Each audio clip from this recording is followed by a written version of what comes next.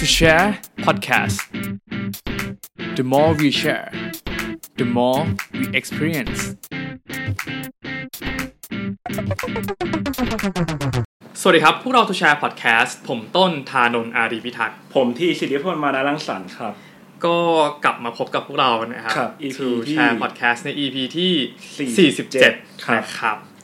ก็ EP นี้ขอกลับมาสู่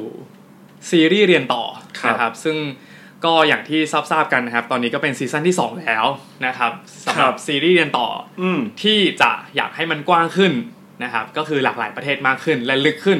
ก็อย่างเช่นวันนี้ที่เราจะมาพูดคุยกันนะครับว่าการไปเรียนปริญญาโทเนาะในการสาขาการถ่ายภาพหรือ School of Photography เนี่ยมันจริงๆแล้วมันเรียนอะไรกันแน่นะครับแล้วก็สำหรับเกสในวันนี้ที่ไปเรียนที่อเมริกาเนี่ยเนาะก็มีชีวิตอยู่ที่นู่นยังไงบ้างแตกต่างกันยังไงนะครับก็เดี๋ยววันนี้เราจะมาพูดคุยกับเขากันนะครับซึ่งวันนี้นะครับเราก็ได้คุณเอิร์ธนะครับที่ไปเรียนอยู่ที่อเมริกานะครับ School of Photography นะครับมาพูดให้เราฟังกันนะครับขอเชิญคุณเอิร์ธแนะนำตัวเลยครับครับสวัสดีครับเอิร์ธนะครับอติวิทย์ชุ่มชูวัฒน์ครับครับผมก็มาถึงว่าตอนนี้คุณเอิร์ธไปเรียนที่อเมริกาเนาะคุณเอิร์ธไปเรียนหลักสูตรอะไรครับหรือว่าไปเรียนมหาลัยไหนพอเล่าให้ฟังได้ไหมผมเรียน3ปีนะครับที่เมืองซานฟรานซิสโกครับที่มหาลัย Academy of Art University ครับทีนี้ตัวสาขาเนี่ยครับมันจะแบ่งเป็นหลักสูตรอะไรมั้ยครับคือปกติของเราจะมีเรียนถ้าเป็น business เนาะก็จะมีคณะบริหารสาขาตึ๊ดๆๆอันนี้คุณเอิร์ธเรียนไปเรียนสาขาอะไรเพิ่มของผมคือเขาจะแยกเป็น school เอาครับอ๋อก็จะเป็น School of Art School of มหาลัยจะเป็น Art University จะเป็น Art School อยู่แล้วก็คือว่าจะแยกเป็น School of Architecture School of Sculpture School of Fine Art School of Art Studies อะไรอย่างเงี้ยของผมเป็น School of Photography ครับโดยเฉพาะเลยซึ่งคือมหาลัยนี้ก็ค่อนข้างจะมีชื่อเสียงในด้านการถ่ายภาพพอสมควรเนาะอาจจะไม่ได้เป็นแบบมหาลัยโฟโต้สคูลที่ดังที่สุดในอเมริกาก็ได้แต่ว่าเป็นมหาลัยอาร์ตที่ถือว่ามีชื่อเสียงระดับหนึ่งดีกว่าครับโอเคทีนี้รีบมาถึงคำถามว่าทำไมต้องไปเรียนที่คณะนี้ที่มหาลัยนี้ครับตอบกันแบบบ้านๆเลยนะตอนนั้นคือผมเพิ่งจบป.ตรีใช่ไหมครับผมเรียนจบป.ตรีจบที่ไหนผมจบที่มหิดลอินเตอร์นะครับมูอีกแต่ตอนนั้นเรียนภาพยนตร์เป็นภาพยนตร์ใช่โอเคตอนผมเรียนจบตอนนั้นผมมีแฟนครับพอเข้าใจฟอร์แมตเนาะเข้าใจฟอร์แมตตามแฟนไปเรียนครับตามซีรีส์ตาม MV ทั่วไปแต่เราก็ไม่ได้ไปตามแฟนไปเรียนสาขานี้ใช่เราตามไปเมืองนี้เฉยๆใช่ตามไปเมืองนี้เพราะจะได้อยู่ด้วยกันอะไรอย่างงี้ใช่ไหมทำให้สโคปของมหาลัยมันถูกจำกัดด้วยว่าต้องอยู่ในเมืองนี้ถูกครับแล้วก็แต่ว่าทำไมต้องเป็นไปเรียนถ่ายภาพดีกว่าทำไมต้องไปเรียนถ่ายภาพโอเคคือเราอะนะครับตอนนั้นเราเรียนภาพยนตร์ใช่ไหมทุกคนในรุ่นก็จะไปฝึกเขาจะมีคอร์สฝึกงานที่จะเป็นการบังคับฝึกงานตอนปี 3ถูกต้องใช่ซึ่งทุกคนน่ะก็จะฝึกไม่เอเจนซี่ก็เฮาส์หมดเนาะเพราะเป็นแบบถ่ายภาพยนตร์ถ่ายภาพถ่ายวิดีโอถ่ายวิดีโอเป็นหลักแต่ผมเป็นหนึ่งในณตอนนั้นเท่าที่ผมคิดนะคือผมเป็นคนเดียวในรุ่นที่ขอยื่นฝึกงานแมกกาซีนแฟชั่นก็คือเป็นการถ่ายภาพเลยแล้วก็สายแฟชั่นด้วยเข้าไปแบบตาบอดมากเพราะว่าตัวเองก็ไม่ได้เป็นคนแฟชั่นจ๋าไม่ได้เป็นคนที่แบบอินดอร์ในเรื่องของแบบเทรนด์ในเรื่องของข่าวสายแฟชั่นเลยดีกว่าแต่ว่าแบบผมรู้สึกว่างานสายแฟชั่นในเรื่องของการผลิตภาพมันตอบโจทย์ณตอนนั้นนะมันคือสิ่งที่แบบมันคือที่สุดแล้วอะเพราะว่าภาพแฟชั่นคือเป็นสิ่งที่มันอยู่ในทุกสื่อจริงๆมันอยู่ในแบนเนอร์มันอยู่ในหน้าร้านมันอยู่ในการยิงแอดทุกแพลตฟอร์มจริงๆครับแบบผมไม่อยากยกตัวอย่างชื่อแบรนด์จงๆเนาะแต่ว่าแบบทุกๆแบรนด์อะมันจะอยู่ทุกที่เลยก็คือดูตามดีมานด์ว่ามีการตลาดเนี่ยต้องการอาชีพประมาณอย่างนี้ต้องการคนถ่ายภาพประมาณนี้ใช่ซึ่งดูแล้ววงการแฟชั่นเนี่ยคือเป็นที่ที่ต้องการช่างภาพคือเลือกพอมุมนั้นด้วยใช่ไหมครับมุมเรื่องของแบบตลาดเรื่องของงานเรื่องอะไรด้วยใช่ไหม แล้วก็ความเข้าใจอันน้อยนิดของเราด้วยแต่แปลว่าอย่างนี้ก็แปลว่าชอบถ่ายภาพมากกว่าอยู่แล้วด้วยหรือเปล่าหรือมันมีอะไรในของฝั่งภาพยนตร์หรือการทำวิดีโอที่เรารู้สึกว่าแบบอาจจะไม่ได้ตอบโจทย์ขนาดนั้นหรือเปล่ามันเป็นเรื่องของ workflow มากกว่า workflow ว่าครับในมุมมองของผมนะภาพยนตร์ค่อนข้างจุกจิกมากคือทุกสายงานจุกจิกหมดแต่ภาพยนตร์จุกจิกมากกว่าและมากที่สุดเท่าที่ผมเคย experience มาดีกว่ามันระยะยาวมันยิงยาวด้วยโอเคมันเป็นผมใช้คำว่าเรือรังเรือรังก็ทำแล้วทำไปเรื่อยๆเก็บมันจะเก็บงานใช้เวลาฟังที่อยู่ในสายภาพยนตร์อย่าโกรธตอนนี้ก็คือโดนแบนเรียบร้อยแล้วอะไรแล้วโอเคพอเข้าใจว่าแต่เป็นเขาเรียกว่าก็เป็นวิธีเช็คตัวเองเนาะที่รู้สึกว่ามันอาจจะไม่ได้เข้ากับเราเท่าไหร่แล้วเราก็ไม่ได้เข้ากับเขาด้วยเท่าไหร่โอเคก็เลยเบี่ยงตัวเองออกมาเป็นสายช่างภาพแล้วก็เป็นจุดเริ่มต้นที่ทำให้เลือกไปเรียนถ่ายภาพที่นู่นใช่ไหมครับทีนี้มาถึงเรื่องหลักสูตรเมื่อกี้ได้ยินว่าคุณเอิร์ธเล่าว่าไปเรียนมา3 ปีทีนี้หลักสูตรจริงๆครับคือเขาให้เรียนกี่ปีหรือว่าอะไรมีบังคับไหมครับว่าจะต้องแบบจบภายในกี่ปีอะไรเงี้ยครับAAU นะครับหรือ Academy of Art University เนี่ยเขาเป็นมหาลัยเอกชนครับแล้วเขาคนที่ผมไปติดต่อตอนที่ผมไปสมัครเรียนน่ะเขาบอกว่ามหาลัยเราไม่ได้เร่งเรียนนะครับคือโดยทั่วไปคือคนจะค่อนข้างคุ้นชินกับมหาลัยในระดับปริญญาโทเนี่ยที่จะเรียนกันประมาณ1 ปีถึง2 ปีถูกไหมครับของเขาเนี่ยเขาบอกว่ายูเรียนตามสปีดที่ยูอยากเรียนเลยตามเพสที่ยูอยากเรียนยูอยากจะใช้เวลาปีนึงแล้วอัดเรียนเนี่ยซึ่งเทคนิคลี่แล้วมันเป็นไปไม่ได้อยู่แล้วเพราะว่าคอร์สโหลดมันเยอะมากสำหรับมหาลัยนี้นะแต่ว่าอย่างโดยเฉลี่ยนะคนคือเขาบอกกันว่าจะประมาณเร็วสุดก็คือ2 ปีครึ่งอะไรเงี้ยขึ้นไปด้วยเพราะมันเป็น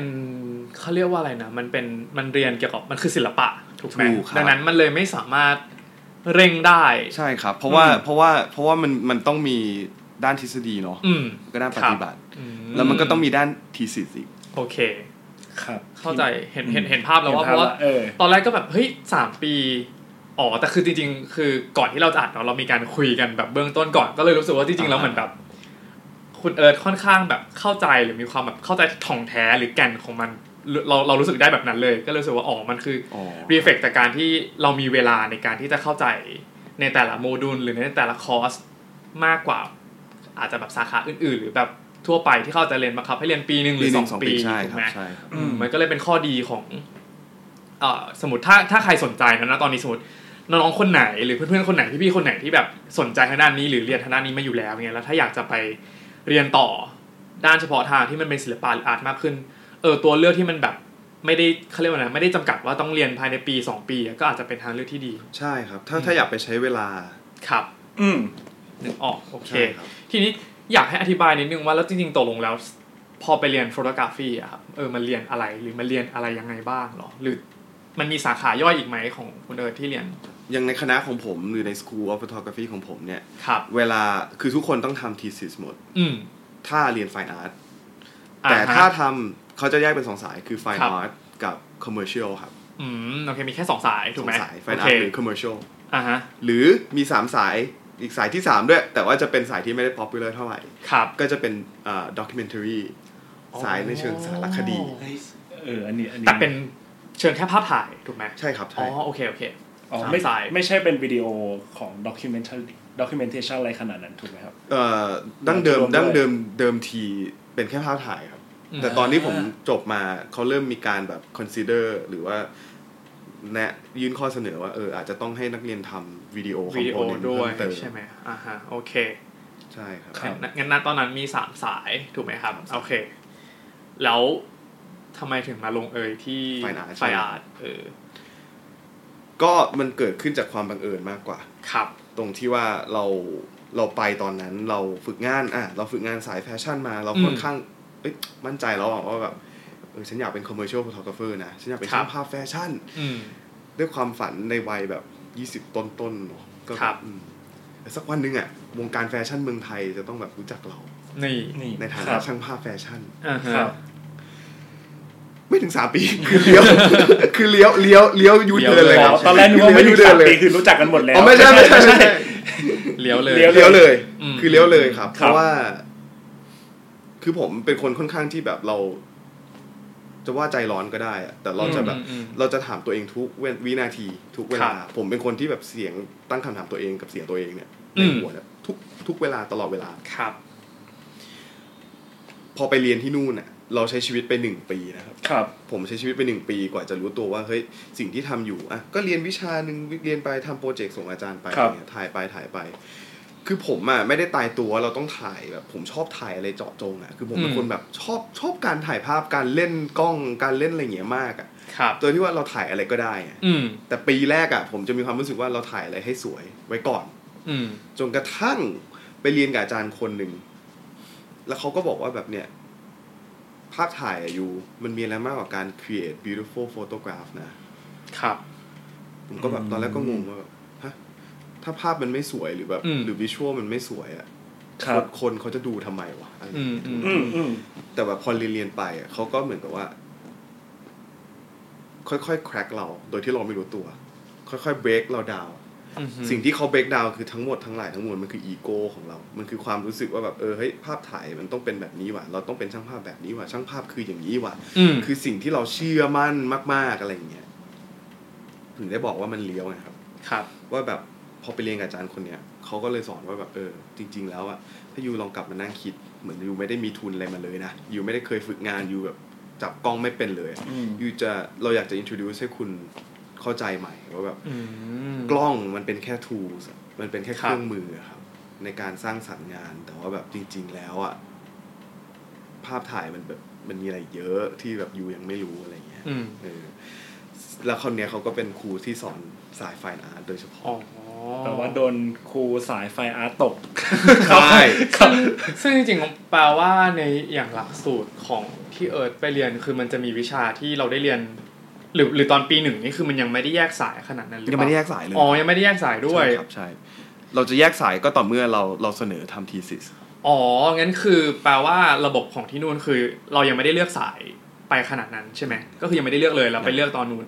โอเคแต่แค่ว่า intention แรกที่จะไปก็คงคิดว่าน่าจะจบcommercial แน่ๆอะไรอย่างงี้มากกว่าก็คงไปแบบใช้เวลาสตูจัดไฟโป๊ะถ่ายแบบถ่ายอะไร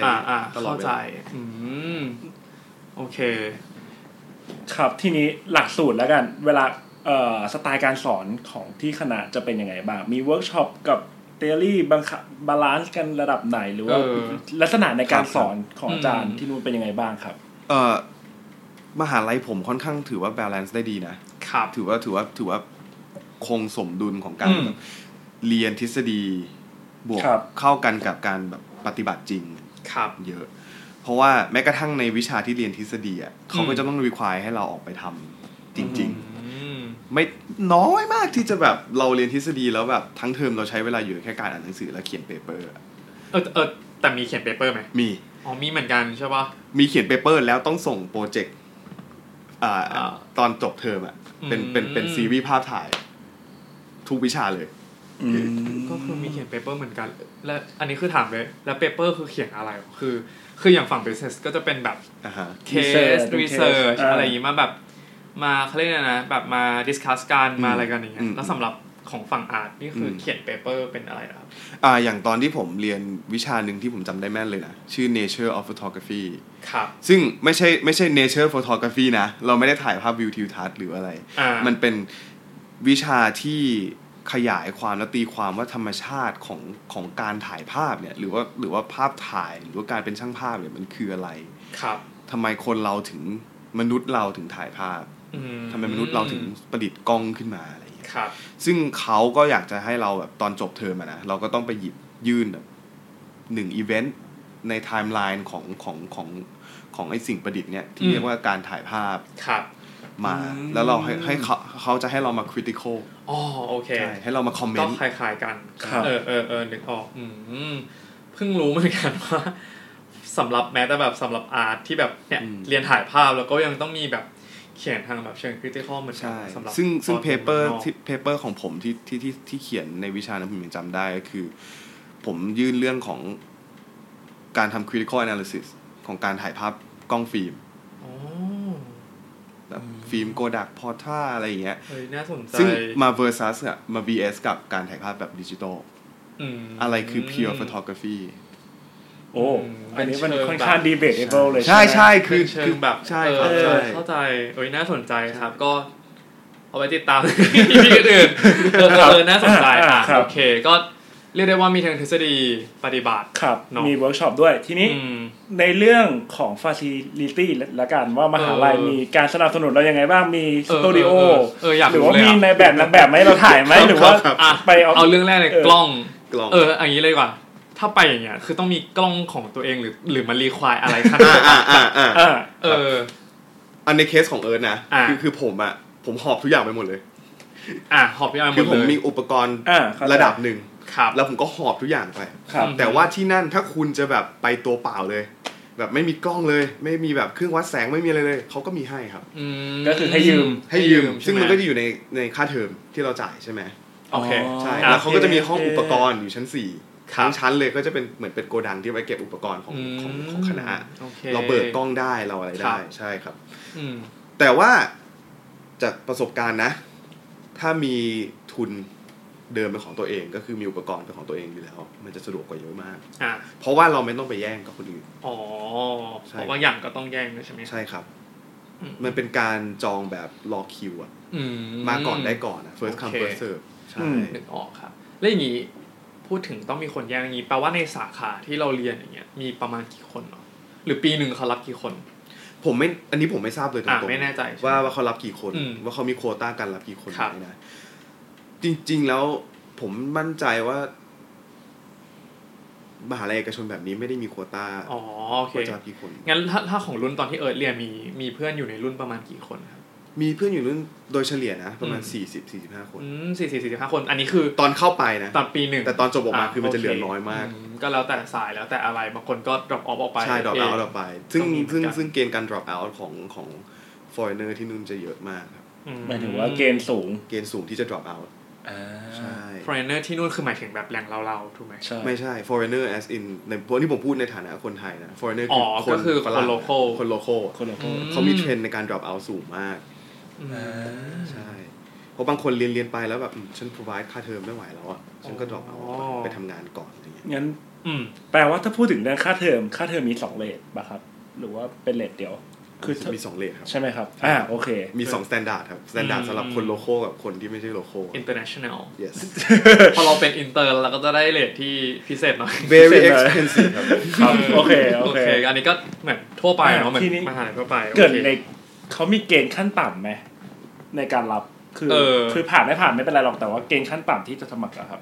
ไม่มีเหมือนกันพูดถึงแล้วงั้น process ในการรับนะครับเข้าสมัครเข้ายากไหมเราสามารถเข้าไปที่เว็บมหาลัยได้ใช่ไหมครับแล้วเราก็ไปเลือกว่าเราอยากเรียนสคูลอะไรอ่ะแล้วเราก็ส่งข้อมูลไปเลยชื่ออะไรอีเมลอะไรที่อยู่ที่ไหนเราก็ส่งพวกแบบพอร์ตโฟลิโอให้เขาไปได้เลยก็คือมันง่ายมากใช่ครับใช่แต่คือเขาไม่ได้มีการแบบสัมภาษณ์หรือดูพอร์ตหรือดูอะไรเลยใช่ปะไม่เลยคือส่งพอร์ตอะถ้าเรามีพอร์ตอย่างสมผมตอนสมัครไปผมก็เอาภาพถ่ายที่ผมเคยถ่ายมาส่งไปให้เขาดูซึ่งเขาดูไหมเขาดูแต่ว่าเหมือนกับว่าเขาเปิดรับอยู่แล้วต่อให้คุณไม่ได้เป็นภาพถ่ายที่สวยที่สุดเขาก็รับเพราะว่าเขารู้ว่าคุณมาเพื่อต่อยอดไงมาเรียนต่อโอเคแปลว่าคนที่ต้องการจะเปลี่ยนสายหรือต้องการไปหาความรู้ด้านนี้เพิ่มก็เตรียมผลงานไปได้ครับถ้าไม่มีเลยใน worst case จริงๆนะไม่มีเลยก็ถ้าผมเข้าใจไม่ผิดก็สามารถคุยกับเขาได้เหมือนกันนะว่าเฮ้ยเราแบบสมมติเราเรียนเศรษฐศาสตร์มาแล้วเราสนใจมากเลยว่าในเรื่องของการถ่ายภาพแต่เราไม่มีพอร์ตโฟลิโอที่สวยๆของการถ่ายภาพเลยเนี่ยเราบอกเขาได้นะเขาจะคุยกับเราแบบ personally เลยว่าเราควรทำไงแปลว่าคอร์สของเขาดีไซน์มาสำหรับคนที่เป็นนิวบี้ด้วยระดับหนึ่งหมายถึงว่าคนที่ไม่ค่อยมีประสบการณ์มาก่อนแต่ว่าอาจจะอยากเรียนจริง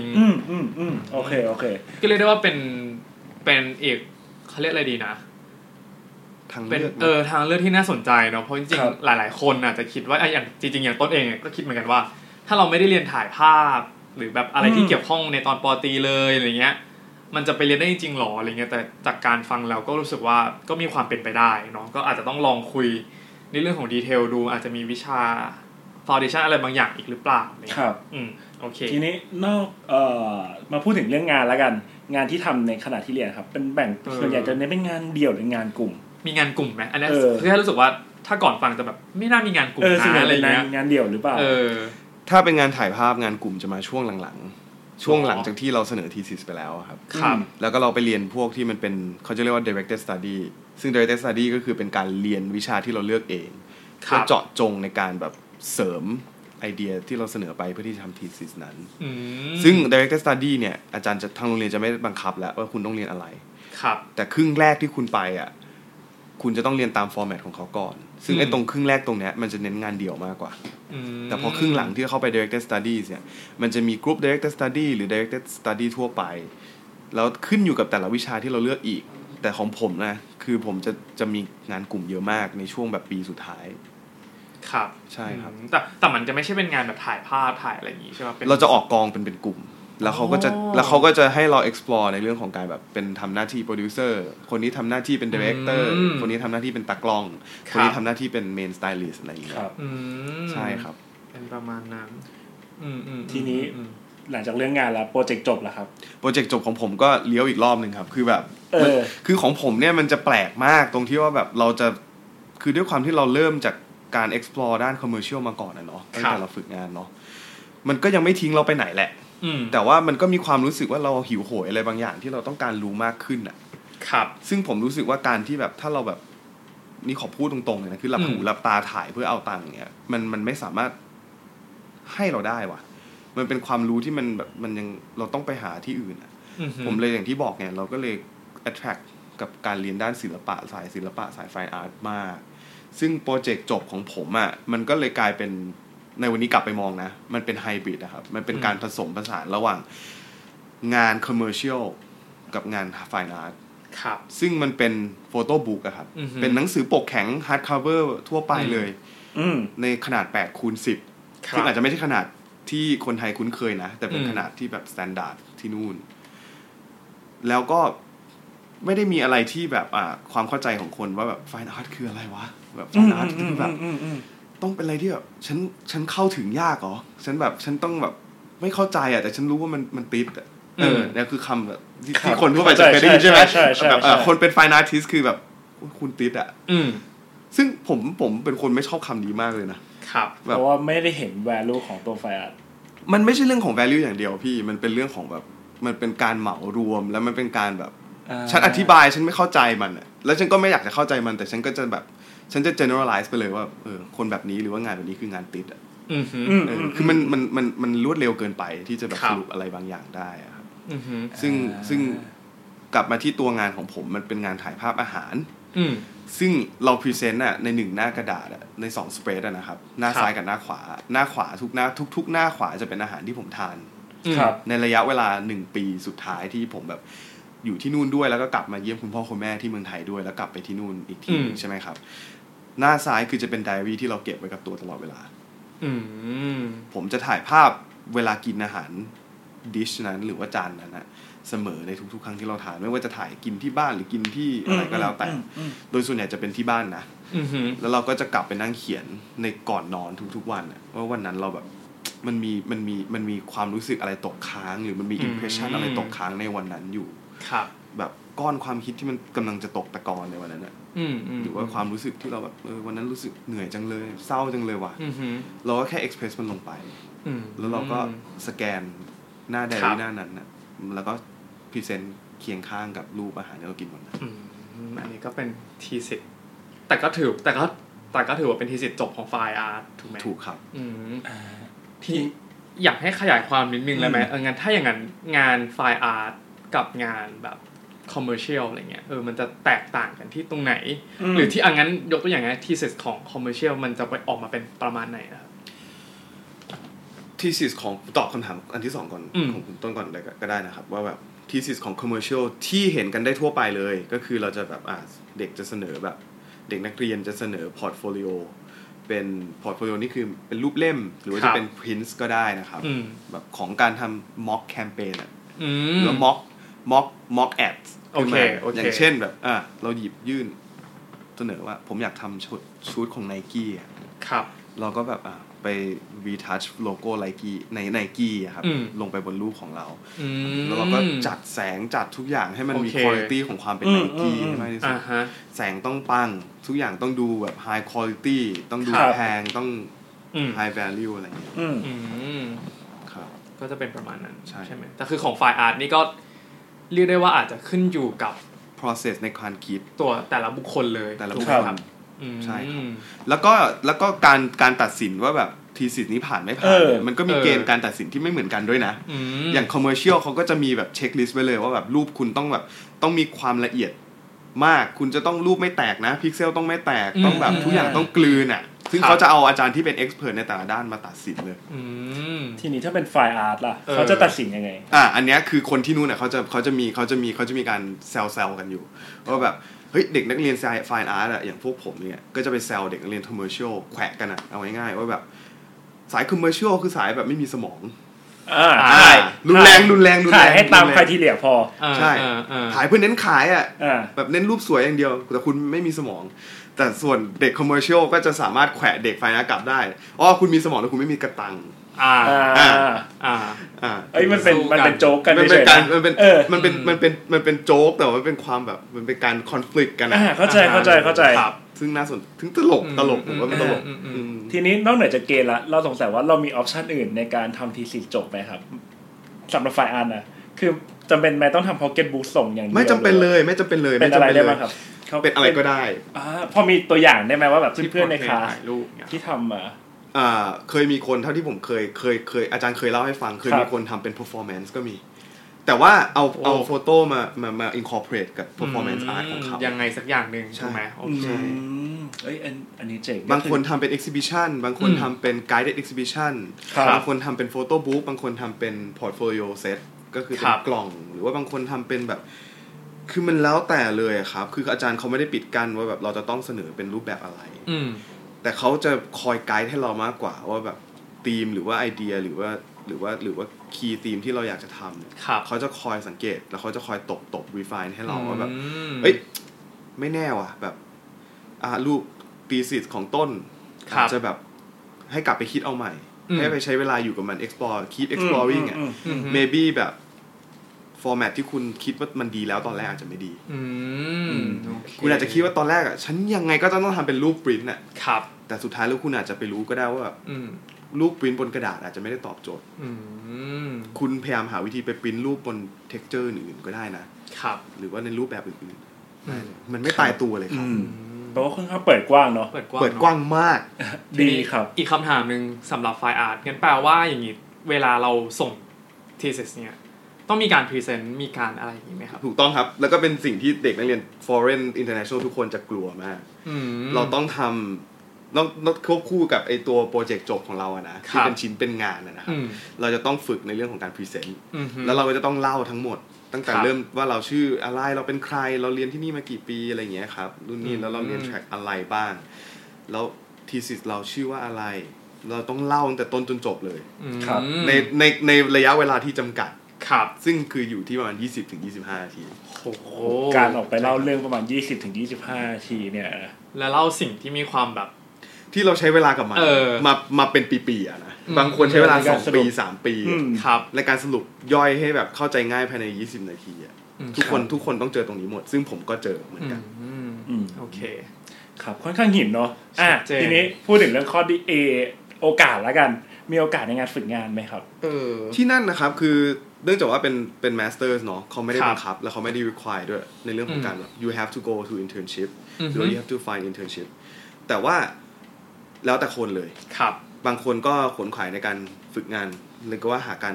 หาที่ฝึกงานใช่ไหมครับแต่บางคนก็จะแล้วแต่ process ของแต่ละคนเลยครับบางคนก็จะเน้นในเรื่องของการทำโปรเจกต์ของตัวเองไปซึ่งมหาลัยสามารถหาให้ได้ไหมเขาจะมีเขาเรียกว่า job boardโอเคในล็อบบี้ของตึกคณะผมนะเขาจะมี job board ซึ่งก็จะมาแปะว่าที่นี่แบบร้านขายเสื้อผ้านี้กำลังหาคนนี่อยู่แต่ว่าเอาจริงๆไหมครับคือฝึกงานต้องผ่านโรงเรียนซึ่งถ้าผ่านโรงเรียนโดยส่วนมากจะไม่ได้ตังค์ที่นู่นผมไม่แน่ใจเพราะตอนผมฝึกงานที่เมืองไทยตอนป.ตรีผมไม่ได้เป็น paid internship เราฝึกคือเราไม่ได้ตังค์ถูกไหม แต่ที่นั่นนะเขาจะมีระบบคือมี paid internship ด้วยโอเคเพราะว่าคนอเมริกันเขาค่อนข้างจะ value ในการทำงานทุกรูปแบบไม่ว่าคุณจะเป็น intern หรือว่า full time อ่ะคือคุณทำงานเพราะฉะนั้นเราต้องมีค่าตอบแทนค่าเหนื่อยให้คุณแต่ถ้าฝึกงานผ่าน AAU เนี่ยส่วนใหญ่แล้วจะมักจะไม่ใช่ paid internship มันจะเป็นการฝึกงาน for free ซึ่ง job board เนี่ยก็จะเป็น job board ที่แน่นแต่ก็จะไม่ค่อยมีคนสนใจเท่าไหร่ใช่โอเคแล้วอย่างตอนนั้นได้แบบมีแบบไปลอง internship หรือมีลอง intern อะไรที่ไม่เลยครับไม่เลยครับไม่เลยคือย้อนกลับไปช่วงที่เหตุผลแรกก่อนแล้วกันเนาะว่าทำไมเราถึงเลือกเรียนเมืองนี้อะไรเงี้ยมันก็เป็นเรื่องของแบบตอนนั้นเรามีแฟนใช่ไหมครับเราก็มุ่งเน้นในเรื่องของการแบบได้ใช้ชีวิตกับแฟนที่อยู่ด้วยกันณตอนนั้นแล้วก็บวกกับความที่แบบเราค่อนข้างโรแมนติไซส์หรือว่าเราค่อนข้างแบบมีจินตนาการสูงในเรื่องของแบบอเมริกาเป็นประเทศที่แบบต้องสวยงามทุกอย่างเพอร์เฟคดีหมดอะไรเงี้ยเนาะก็เอนจอยก็เลยไม่ได้โฟกัสมากเท่าไหร่ในเรื่องของแบบฉันต้องรีบหางานฉันต้องฝึกงานเหมือนเราไปเราอยากใช้เวลาใช้ชีวิตครับแล้วก็เรียนเป็นด้วยเป็นหลักใช่จริงๆเรื่องนี้เป็นเรื่องที่ต้องคิดพอสมควรนะคือตอนที่เราไปอังกฤษแล้วก็จะเป็นอย่างนี้แหละมีความคิดว่าเราจะต้องทำงานระดับไหนถ้าเทียบกับว่าเวลาที่เราแบบมีอยู่จริงๆเราอยากจะ enjoy เวลาที่เรามีอยู่กับตัวเมืองดีกว่าไหมหรืออะไรเงี้ยก็อาจจะต้องก็เป็นแล้วแต่คนเนาะแล้วแต่คนเรื่องของการแบ่งเวลาหรืออะไรต่างๆเนาะแต่ว่าสำหรับถ้ามหาลัยนี้จริงๆก็มีโอกาสเหมือนกันถ้าสมมติถ้าอยากจะแบบลองฝึกงานที่นู่นทำงานที่นู่นก็มีให้ลองใช่ครับมีโอเคทีนี้ก็น่าจะจบพาร์ทของเรื่องการเรียน School of Photography เนาะที่นู่นทีนี้อยากพูดถึงการใช้ชีวิตบ้างดีกว่าว่าแล้วนอกจากเมื่อกี้ก็มีเกริ่นๆขึ้นมาบ้างเนาะว่าเราเหมือนก็เรียกได้ว่าก็อีกฝากหนึ่งก็คือใช้ชีวิตอยู่ที่นู่นอย่างเต็มที่อะไรเงี้ยใช้ประสบการณ์ต่างๆที่นี่เลยอยากถามว่าแล้วชีวิตในซานฟรานเป็นยังไงบ้างชีวิตในซานฟรานช่วงแรกที่อยู่กับแฟนดีมากแต่พอเลิกกับแฟนก็คืออย่างก็กลายจากหน้ามือเป็นหลังเท้าเลยก็ได้คือเราแต่มันเกิดขึ้นในช่วงที่แบบมันเป็นจังหวะเปลี่ยนของชีวิตในช่วงวัยด้วยแหละพี่นั่นด้วยครับเป็นต้นคือผมรู้สึกว่าแบบตอนแรกๆคือแบบชีวิตในซานฟรานคือดีมากพูดก่อนเลยว่าผมไม่ได้มีปัญหาเรื่องการสื่อสารด้านภาษาอังกฤษเพราะว่าเรียนอินเตอร์ตั้งแต่เด็กโอเคครับอันนี้ผมมีทุนเดิมซึ่งผมโชคดีมากๆก็เลยทำให้ชีวิตการใช้ชีวิตที่นู่นมันก็ค่อนข้างโฟล์เนาะโฟล์มากครับคือแบบเป็นธรรมชาติเลยแหละครับคือไปไหนก็คุยกับคนโลคอลแทบจะเหมือนเป็นคนโลคอลคุยกันอะไรอย่างเงี้ยครับไม่มีปัญหาเลยแล้วก็ในช่วง1 ปีถึง1 ปีครึ่งตอนแรกก็รู้สึกว่าเราใช้ชีวิตอย่างสบายครับสบายแบบสบายเพราะว่าต้องบอกก่อนว่าคุณพ่อคุณแม่ผมส่งไปเรียนใช่ไหมครับก็ถือว่าค่อนข้างมีสามารถ provide ได้ระดับหนึ่งเลยแหละครับคือเราเลยไม่ได้ถึงขั้นจะต้องมานั่งแบบ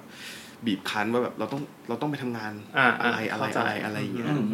เหมือนกับว่าเขาก็อยากให้เราได้ไปใช้ชีวิตด้วยอะไรอย่างเงี้ยครับใน daily life ส่วนมากซานฟรานเป็นเมืองที่สวยครับอันนี้ผมพูดไว้เลยใครชอบเที่ยวใครชอบในเรื่องของ scenery นะในเรื่องของแบบเมืองที่ติดกับทะเลวิวสวยๆวิวสวยๆแสงสวยๆอ่ะจะหลงรักซานฟรานมากครับผมแล้วเป็นเมืองที่แบบมันจะมีความเป็นซานฟรานซิสโกที่แบบที่อื่นมันไม่มีอ่ะอันนี้พูดถึงตัวคนด้วยทุกอย่างพอเวลามันรวมกันคนที่อยู่ที่นู่นตึกรางบ้านช่องสไตล์ของตึกที่อยู่ที่นู่นเลเยอร์ของเมืองการเดินทางร้านอาหารที่คุณไปกินการใช้ชีวิตประจำวันบนถนนในการเดินหรือว่าอะไรก็แล้วแต่มันไม่เหมือนที่อื่นจริงๆยกตัวอย่างหน่อยไหมครับอย่างเช่นอะไรที่มันทำให้รู้สึกว่าแบบมันมีความแบบไม่เหมือนที่อื่นใช่ไหมหนึ่งเลยคืออยู่ในรัฐแคลิฟอร์เนียเนาะซานฟรานซิสโกแล้วคนที่จะชอบแคลิฟอร์เนียเนี่ยคือจะเป็นคนที่น่าจะดึงดูดกับความแบบสบายๆเนาะแบบ laid back relax อะไรอย่างงี้ใช่ไหมครับจะชอบแคลิฟอร์เนียแล้วซานฟรานซิสโกเนี่ยเป็นเมืองที่ผมมองว่าน่าสนใจอย่างหนึ่งคือเป็นเมืองที่คนจะพูดอะไรก็ได้เปิดรับเปิดมากอ่ะในเรื่องของแบบเรื่องแน่นอนคือแบบในเรื่องของเพศสภาพใช่ไหมครับเขาเป็นเมืองที่เป็นออริจินอลในเรื่องของ pride ของ LGBTQ ถูกไหมโอเคครับเพราะฉะนั้นมันจะมีความ diverse มันจะมีความแบบแปลกหูแปลกตาแต่ แต่ไม่ใช่แปลกหูแปลกตาในด้านไม่ดีนะแต่มันเป็นความน่าสนใจมากๆอ่ะคือมันจะเป็นการอยู่รวมกันของทุกสรรพสิ่งจริงๆครับทุกเทสทุกสไตล์ครับผมอันนี้คือ culture ที่ดีๆมี culture ที่เราไปแล้วเจอแล้วไม่ชอบไม่ชอบมีไหมด้วยความที่มัน liberal มากที่มันเปิดกว้างมากเนี่ยมันก็เลยมีความแบบว่าทุกคนรู้สึกว่าแบบ opinion น่ะอยากจะพูดอะไรก็พูด opinion ฉันสำคัญแบบความคิดเห็นฉันสำคัญที่สุดนะอะไรนั่นคือแบบอยากจะพูดอะไรก็พูดแบบเดินอยู่แบบอะไรก็แบบอยากจะว่าเราก็ว่าแบบฉันรู้สึกฉันสำคัญโอเคคือกลายเป็นว่าอยู่ดีๆก็จะอยากจะพูดอะไรกับคนนี้ก็พูดเลยใช่คือท่านรู้สึกว่าเฮ้ยคนนี้มัน offend เราพูดเลยแต่มันคนไทยในมุมมองของคนไทยเนาะอาจจะช็อกนิดนึงเราค่อนข้างที่จะ reserve เราค่อนข้างที่จะแบบเก็บตัวเนาะแบบเจอแบบ aggressive เข้าไปหน่อยใช่คือมันจะมีเยอะมากคนที่ค่อนข้าง aggressive เหมือนกันแต่เขาไม่ได้เชิงในลักษณะที่จะแบบอะไรนะแบบบูลลี่หรืออะไรปะหรือว่ามันจริงๆมันคือ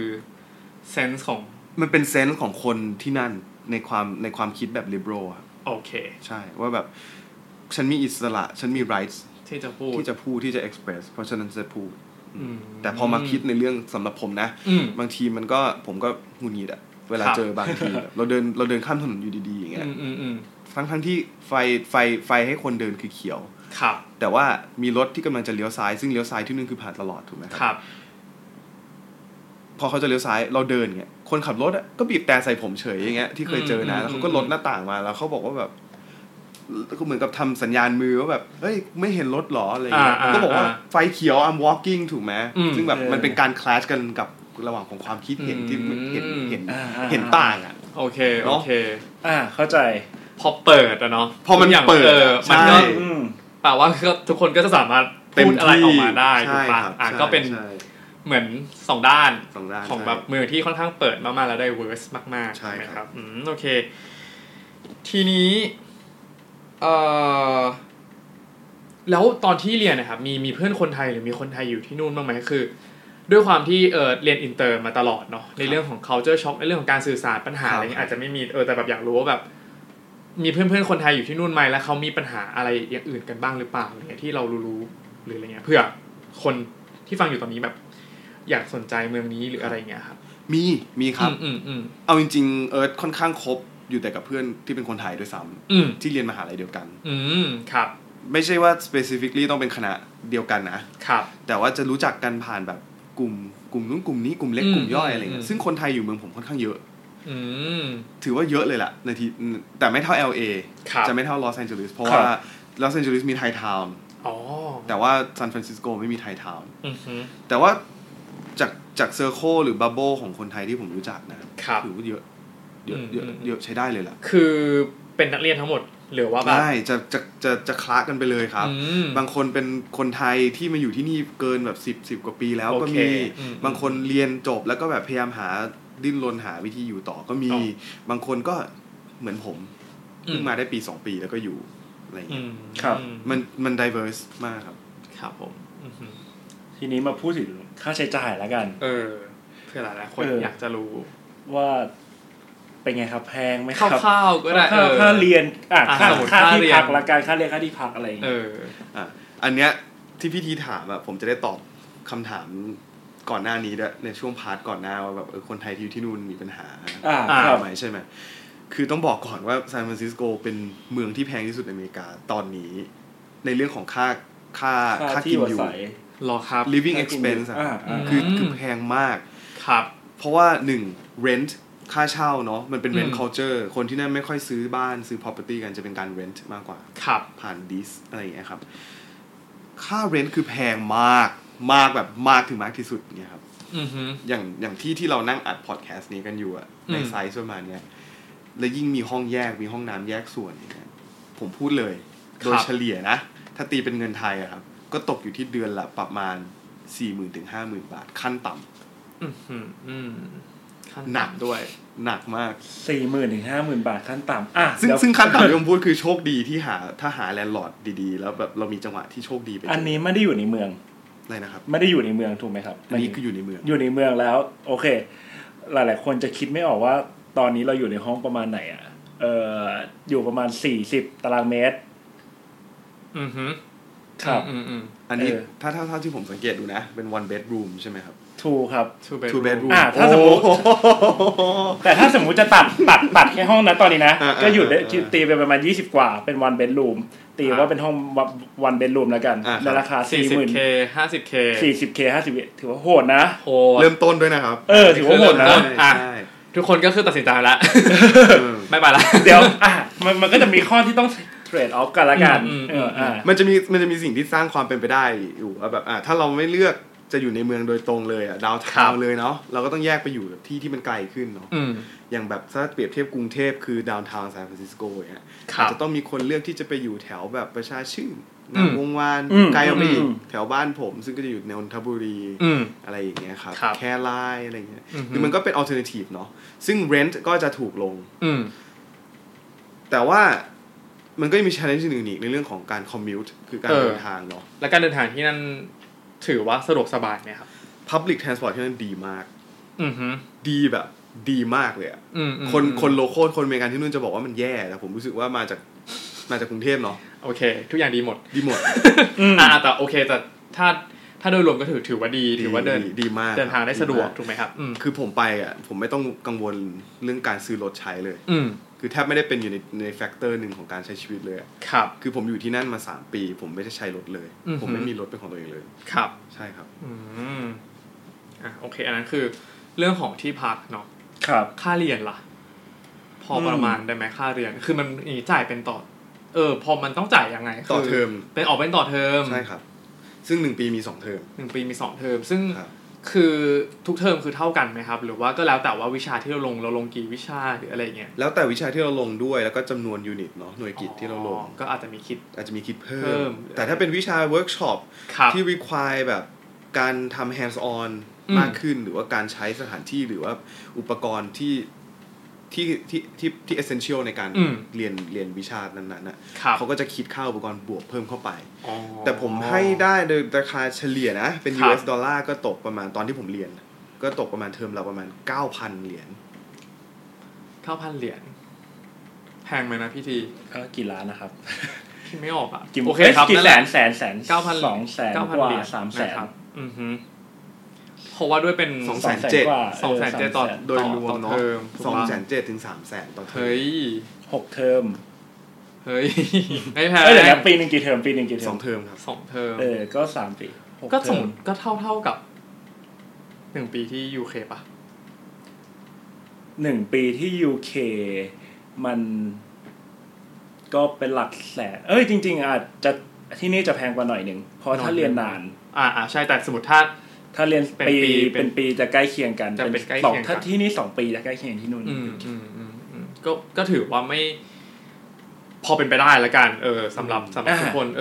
ไม่ได้แบบแพงขนาดนั้นใช่ครับมันมีวิธีเขาเรียกสมมติค่าเรียนมันอาจจะทำอะไรไม่ได้เนาะแต่ว่าค่าที่พักมันก็สามารถอาจจะเลือกได้ตามค่ากินอยู่ค่าอาหารที่พักอะไรอย่างเงี้ยมันยังเป็นอะไรที่แบบเราสามารถ manage ได้นะผมว่ามันมีความเป็นไปได้สูงครับทีนี้ถ้าจะ manage ค่าเรียนมีทุนการศึกษาให้ไหมมีไหมเพราะอันนี้เป็นมหาลัยเอกชนด้วยเนาะก็คือไม่มีสลิมมากครับเพราะมันเป็นด้วยความเป็นเอกชนโอเคแต่มันก็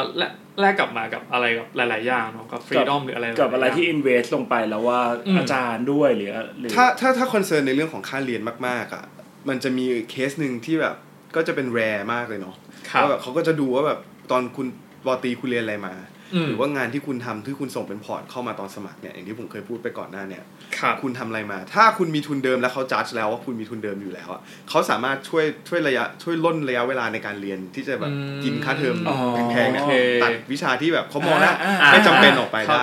ได้ง่ายๆคือเรียนคณะนี้แหละแต่ว่าเรียนวิชาน้อยหน่อยจ่ายเงินน้อยหน่อยเพราะถ้าเห็นว่ามีฟาวเดชั่นมาแล้วอันนี้ไม่ต้องเรียนถูกต้องครับก็เหมือนจัดโปรแกรมให้ได้ใช่ครับผมก็เรียกได้ว่าอย่างที่บอกตั้งแต่ตอนต้นเลยเนาะว่ามหาลัยนี้เนาะชื่อมหาลัยอีกครั้งได้ไหมครับ Academy of Art University ครับอาจจะเป็นหรือว่า AAU AAU เนาะอาจจะคนไทยส่วนใหญ่จะรู้จักกันในนาม AAU ทางเลือกที่ดีสำหรับถ้าคนที่อาจจะแบบไม่ได้มีพื้นฐานเลยเนาะแล้วอยากจะลองเรียนในสาขาพวกนี้ไม่ว่าจะถ่ายรูปหรือไฟล์อาร์ตอื่นๆอะไรอย่างเงี้ยนะครับโอเคทีนี้มี มีเรื่องของแบบสิ่งที่โดยรวมแล้วกันเนาะไม่ว่าจะอาจจะเรื่องเรียนเรื่องการใช้ชีวิตอะไรเงี้ยมีอะไรที่แบบรู้สึกประทับใจไหมแบบที่สุดอ่ะสักเรื่อง2เรื่องหรือแบบแล้วก็เรื่องที่รู้สึกว่าแบบไม่ค่อยเท่าไหร่อะไรอย่างเงี้ยเรื่องที่ผมประทับใจที่สุดจากการได้ไปเรียนมา3 ปีนะครับคือการได้ใช้ชีวิตด้วยตัวเองแต่มันก็ต้องบอกก่อนว่าไม่ใช่ด้วยตัวเองแบบที่สุดคือการใช้ชีวิตด้วยตัวเองเนี่ยสำหรับแต่ละคนอาจจะไม่เหมือนกันมี definition ไม่เหมือนกันเนาะอย่างผมคือการใช้ชีวิตที่ห่างไกลครอบครัวเพราะว่าบ้านผมเป็นบ้านค่อนข้างบ้านใหญ่ big size family เนาะเราอยู่ด้วยกันใน1หลังอ่ะเราเจอหน้าพ่อแม่พี่น้องปู่ย่าตายายทุกคนตลอดแต่นี่เป็นครั้งแรกในชีวิตตั้งแต่เกิดมาที่แบบเราเคยออกไปอยู่คนเดียวจริงๆอย่างคนที่เคยเรียนประจำอะไรเงี้ยเขาก็จะมีประสบการณ์ด้านนี้แล้วแต่อย่างเอิร์ธก็คือแบบเป็นครั้งแรกในชีวิตเลยที่เราตื่นมาเข้านอนในทุกๆวันเนี่ยเราไม่รู้จักใครเลยเนาะแล้วเราแบบใช้ชีวิตประจำวันในที่ที่แบบมันมีแค่ตัวเรากับเพื่อนที่เรา make new friend หรือเพื่อนที่เรารู้จักได้ไปรู้จักที่นู่นซึ่งไอ้ตรงเนี้ยมันผลักดันให้เราแบบ1มันมีเวลาว่างให้ reflect กับตัวเองเยอะผมว่าเนี่ยสำคัญคือผมเชื่อเสมอว่าคนเราควรจะมีเวลาว่างให้ตัวเองแต่การใช้เวลาว่างนั้นแล้วแต่คนแต่ว่าแบบ time เป็นสิ่งสำคัญนะครับแล้วผมมองว่าได้มี time เยอะขนาดนั้นนะมันทำให้ผมเทียบกับมองกลับไปเนาะตั้งแต่ช่วงก่อนไปเรียนกับกลับมาผมเปลี่ยนอะไรไปเยอะมากในเรื่องของความคิดในเรื่องของอารมณ์ในเรื่องของนิสัยที่แบบอาจจะมองว่าเป็นนิสัยที่ไม่ค่อยดีของตัวเองอะไรเงี้ยความเข้าใจในเรื่องอื่นความเข้าใจในคนอื่นด้วยอันนี้สำคัญความเข้าใจในคนอื่นเพราะว่ามันง่ายมากกับการที่แบบเราใช้ชีวิตอยู่กับตัวเราคนเดียวเนาะแล้วเราจะรู้สึกว่าแบบเราสำคัญเราให้เพราะว่าเราให้เวลาเราให้แคร์กับตัวเรากับตัวเองมากกว่าจนบางทีเราอาจจะหลงลืมไปว่าแบบเราอาจจะต้องเวลาไปอยู่ในที่สาธารณะpublic อ่ะหรือว่าเราใช้ชีวิตร่วมกับมนุษย์คนอื่นหรือว่าเพื่อนๆอ่ะมันก็มีบับเบิ้ลของเขาเนาะมันทำให้เรารู้ว่าเราต้อง respect boundary เราต้องรู้จัก respect คนอื่นด้วยอะไรเงี้ยมันสอนหลายๆอย่างสำหรับเอิร์ธนะครับ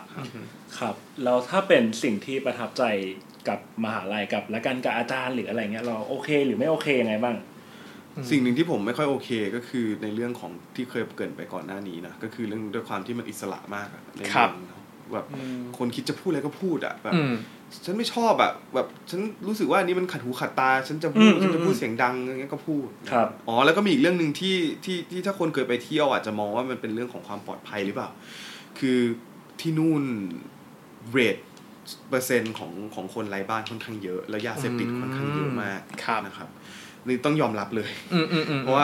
ว่าต่อให้ผมไม่พูดอะถ้าไปเที่ยวคุณก็จะเห็นอยู่ดีว่าโฮมเลสเยอะมากแต่ว่าโฮมเลสที่นู่นน่ะเขาก็อยู่ของเขานะโดยส่วนมากแต่มันเป็นการสร้างแบบความรำคาญให้กับคนที่ไปอยู่ที่นู่นมากกว่าในการเดินไปแล้วก็แบบขอเงินหรืออะไรเรื่อยๆอะไรเนาะนั่งเล่นฉีดยาใส่เล่นเข็มฉีดยาอยู่อะไรอย่างเงี้ยซึ่งถ้าผมไปแล้วผมรู้สึกว่าแบบไม่สบายใจในตรงเนี้ยอาจจะไม่ชอบ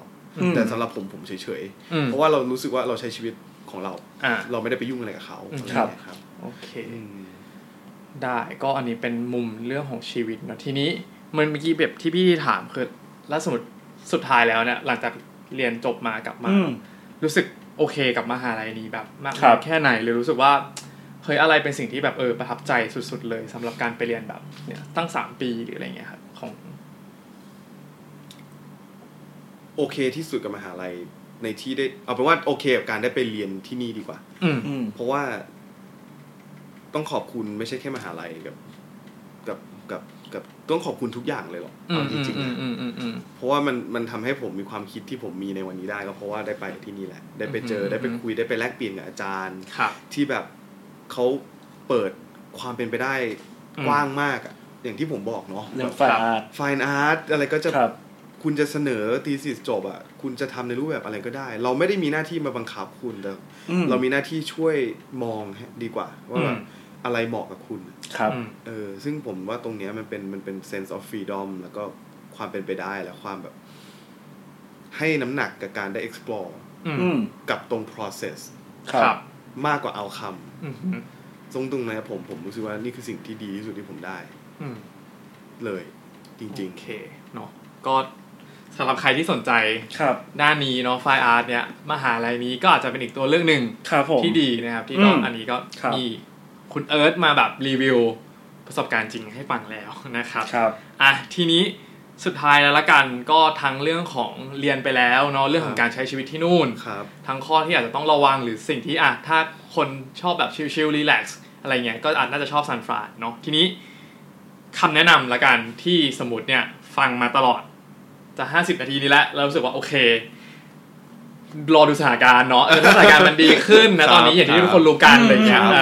หรืออาจจะแบบประเทศอื่นหรืออะไรก็แล้วแต่เงี้ยสมมติถ้าเขามีคำแนะนำอะไรไหมสมมติคำแนะนำสำหรับคนที่อยากจะมาเรียนไฟอาร์ตก่อนละกันแบบที่ไหนก็ได้เลยอะไรเงี้ยสมมติเป็นปอโทมีคำแนะนำอะไรไหมคำแนะนำของผมก็คือว่าทำตัวให้สบายๆเข้าไว้ครับเนาะเพราะว่าคุณจะไม่รู้เลยว่าคุณจะเจออะไรโอเคเพราะว่าก็คือโอเคพูดต่อก่อนก็ได้ครับเพราะว่าอย่างที่ผมบอกเนาะช่วงแรกผมไปเพื่ออยากไปเป็นคอมเมอร์เชียลถ่ายแฟชั่นแล้วอยากแบบก็แค่อยากถ่ายภาพให้มันสวยป่ะวะอะไรอย่างเงี้ยแต่พอเจออาจารย์แบบทุบอีโก้เราซะแหลกไปหมดคุณโดนแน่ๆครับอันนี้พูดในเรื่องของว่าถ้าคุณอยากไปเรียนไฟน์อาร์ตจริงๆนะครับคุณโดนแน่ๆแล้วคุณจะมีความเปลี่ยนไปในเรื่องของทัศนคติที่คุณมองศิลปะแล้วทุกอย่างโดยรวมด้วยแล้วมันจะยิ่งต่อยอดไปในสิ่งที่คุณมองในทุกๆเรื่องด้วยว่าแบบมันไม่มีอะไรที่เราสามารถแบบรีบตัดสินใจได้เลยเนาะคิดว่าชัวร์แล้วก็คือไม่ชัวร์โอเคนี่คือคำแนะนำที่ดีที่สุดสำหรับผมนะก็คือทำตัวสบายๆเข้าไว้เพราะว่าเตรียมพร้อมสำหรับการโตขึ้นการโตขึ้นโอเคเห็นภาพเนาะก็อย่างที่คุณเอิร์ธเล่าว่าเลี้ยวไป3 รอบถูกไหม3 รอบครับ3 รอบแต่ว่าเรียกได้ว่าก็ได้อะไรกลับมานะครับผมโอเคครับก็จบไปแล้วเนาะสำหรับการเรียนรู้นะเจอร์นี่ของการไปเรียนปริญญาโทในสาขาการถ่ายภาพนะครับที่อเมริกาหรือที่ซานฟรานซิสโกนะครับก็คิดว่าถ้าใครหลายๆคนเนาะที่ฟังอยู่หรืออาจจะแบบเฮ้ยไม่เคยคิดว่าจริงๆแล้วแบบมันมีแนวทางนี้มันมีวิธีนี้ให้ไปเรียนอยู่อะไรเงี้ยก็อาจจะลองฟังดูแล้วก็ลองตัดสินใจดูได้นะครับแล้วก็ถ้ามีใครมีคำถามเพิ่มเติมเนาะก็อาจจะสามารถทักมาผ่านเพจเราได้เดี๋ยวต้นจะส่งต่อไปถามให้อีกทีนึงเองถ้ามีข้อมูลอะไรที่อยากรู้เพิ่มเติมนะครับก็วันนี้ก็ขอบคุณคุณเอิร์ธมากๆนะครับที่มาเล่าประสบการณ์การเรียนที่นู่นให้ฟังเนาะก็ได้ความรู้ในอีกมุมหนึ่งที่ไม่เคยรู้เหมือนกันในสาขาที่เป็นไฟอาร์ตเพราะว่าต้นกับพี่ดีเนี่ยก็จะเป็นฝั่งแบบ business หรือ technology มาตลอดเนาะโอเคครับก็อย่าลืมนะครับติดตามพวกเรานะครับTo Share Podcast นะครับได้ทุกช่องทางนะครับที่ทุกท่านใช้ฟัง podcast เลยนะครับไม่ว่าจะเป็น Apple Podcast นะครับ Spotify นะครับ SoundCloud นะครับ Podbean นะครับ Castbox นะครับแล้วก็ YouTube นะครับก็ search To Share Podcast ได้เลยนะครับก็สำหรับวันนี้นะครับพวกเรา3คนก็คงต้องขอตัวลากันไปเพียงแต่เท่านี้นะครับอย่าลืมนะครับว่า the more we share the more we experience ยิ่งแชร์ยิ่งได้ประสบการณ์สำหรับวันนี้สวัสดีครับสวัสดีครับ To Share Podcast The more we share the more we experience